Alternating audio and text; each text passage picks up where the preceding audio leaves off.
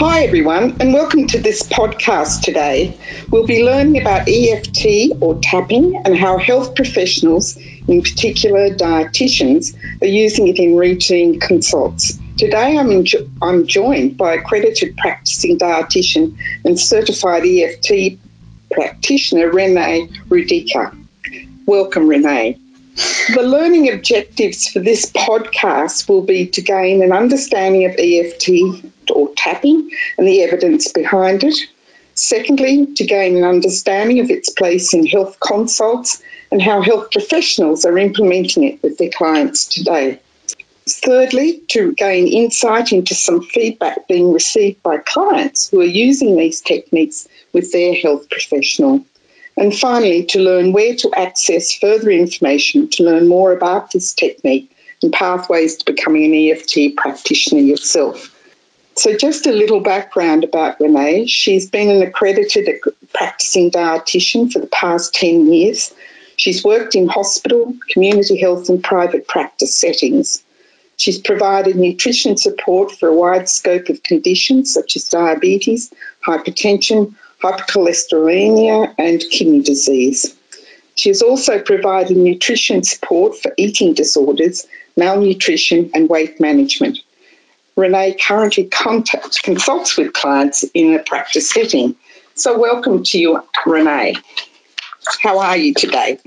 I'm great. Thank you so much for having me, Jan. I'm excited to be here and to have a conversation about EFT.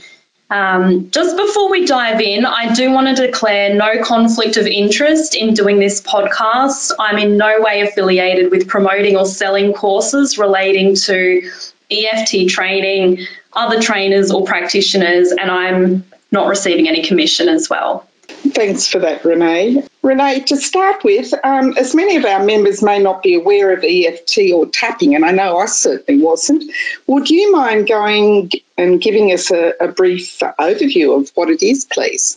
Sure. EFT stands for Emotional Freedom Techniques, and it was developed in the 1990s. It has begun to get a lot more attention in recent years. And that's a big part of that reason is because the evidence is continuing to grow. It has been researched in more than 10 countries and the results have been published in more than 20 different peer-reviewed journals.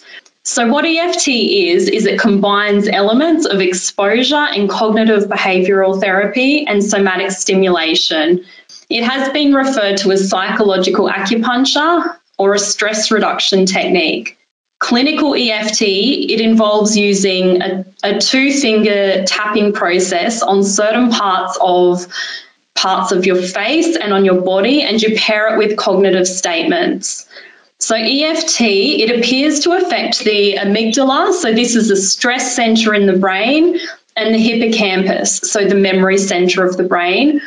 And during clinical EFT studies, there has been found to be a reduction of 37% in cortisol levels. The benefits of EFT have been established for phobias, PTSD, anxiety, depression, pain, food cravings, and even increasing immune system markers. It is important to mention that the benefits I am referring to are using clinical EFT. So sometimes tapping does branch out into other forms and people may have their own version of EFT, but they may not be including clinical EFT. Thank you so much for that, Renee. I was wondering if you'd mind sharing a little bit about your journey in discovering EFT and what's made you want to become a practitioner and use it with your clients. I actually got into EFT completely by accident.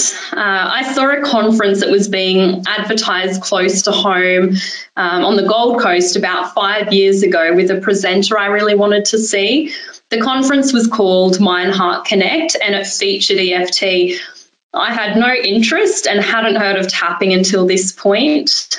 And after the conference, I was pretty much hooked straight away and went on to complete the EFT practitioner training for health professionals with Peter Stapleton. She's done a lot of research in Australia at Bond University, including a study on EFT and food cravings. Okay, I was wondering if you could give us a bit of an insight into how you use this technique in your own routine consultations with your clients that are coming to see you for dietetic advice, and how do you blend your experience in both areas to support clients? Certainly. I often see clients who have an emotional connection to food. So this might mean that they eat certain comfort foods when they're feeling down, stressed, anxious or bored. The longer I've worked as a dietitian and talked to people about their relationship to food, the more I've come to realise that people, they actually often do know which foods are healthy and which are not so great for them. But it's actually putting what they know into practice that seems to be the challenge. So an example would be a client often grazing on chocolate at night. And in talking to them, they might identify that they actually feel lonely at this time, or they could be starting to become anxious about their next day at work. I would tap with that client on the feeling that comes up for them and the food that they are eating. I also sometimes just use tapping, so on a food craving for someone. Sometimes you don't actually even, that's what the studies have shown, you don't need to go on the emotion. And often what can happen is memories may come up during this process. So an example is a client who would not stop eating biscuits when they'd opened the packet, and we used tapping on their craving for the biscuits. During this process, the client remembered that their grandmother would give them biscuits, and this was a really comforting memory for them. And part of the reason that they would go for the biscuits is as they were looking for this comfort. So as a dietitian, I do use a non-diet approach, and I invite clients to incorporate more of an intuitive eating relationship to food and to how they eat. So EFT is great when a client finds they're using food as a way to comfort themselves. Thanks for that, Renee. I can certainly relate to what you're saying. I imagine it's particularly useful to people with diabetes, where I guess food anxiety at times, for want of a better word, can be a factor. So thank you so much for telling us about that. I was wondering if you could tell us what kind of feedback or response you've had from your clients when you've been using this technique with them. Yeah, sure. There's actually something in the EFT that's called the apex effect. So this means after tapping, clients may not identify how they were feeling before they tapped. So for this reason, in clinical EFT, we use what's called a SUDS rating. So that's the subjective units of distress scale. So the client actually rates their food craving or emotion out of 10 prior to tapping and after tapping. So after pointing out to clients their reduction in their rating out of 10, they're often surprised and aware of how they are no longer strongly feeling the emotion or have the food craving. And I've had great responses from clients who no longer have the food craving that they once had. Wow. I can see how your clients would find that pretty beneficial. So thank you. I'm just wondering, is there anyone you wouldn't use it on, or on occasions where it may not be appropriate? Sometimes with EFT, people may find they're not getting the results that they wanted. In this case, there may be an aspect in a problem that needs to be tapped on or that may have been missed. For example, someone might tap on a food craving and still find that their weight hasn't changed. When this is explored further, they may realise that being in a bigger body is a way for them to hide and to feel safe after, an example could be after experiencing abuse, and this would need to be tapped onto. You don't need to believe in EFT for it to work. You may not believe it does work, or you may think it's not had any effect on you, but studies have shown you actually still get the same results whether you believe in it or not. And it's not advised actually to use EFT in someone who has a diagnosis of schizophrenia or bipolar disorder. That makes sense. Thank you for that. As you mentioned earlier, this technique obviously is evidence-based, and I'm just wondering where you'd recommend our listeners go to read more about tapping and the literature supporting it. I think I understand there are a couple of papers or links that you've mentioned that we can have been or are going to put up on the learning management system. Is that correct? Yes, Jen, that's correct. So Peter Stapleton, or Dr. Peter Stapleton, is that's a really good place to go to. She has videos and free resources on her website. You can access the studies she's conducted going to the Bond University research page, so that'll be put up on your website, I believe, for anybody who's interested to go and refer to. And also you can go to Dawson Church's website, so that's EFT Universe. Thank you so much for that. Now, if our listeners would like to look into or are interested in actually becoming an EFT trained themselves, what advice would you give them, and where could they start looking to learn more about becoming certified?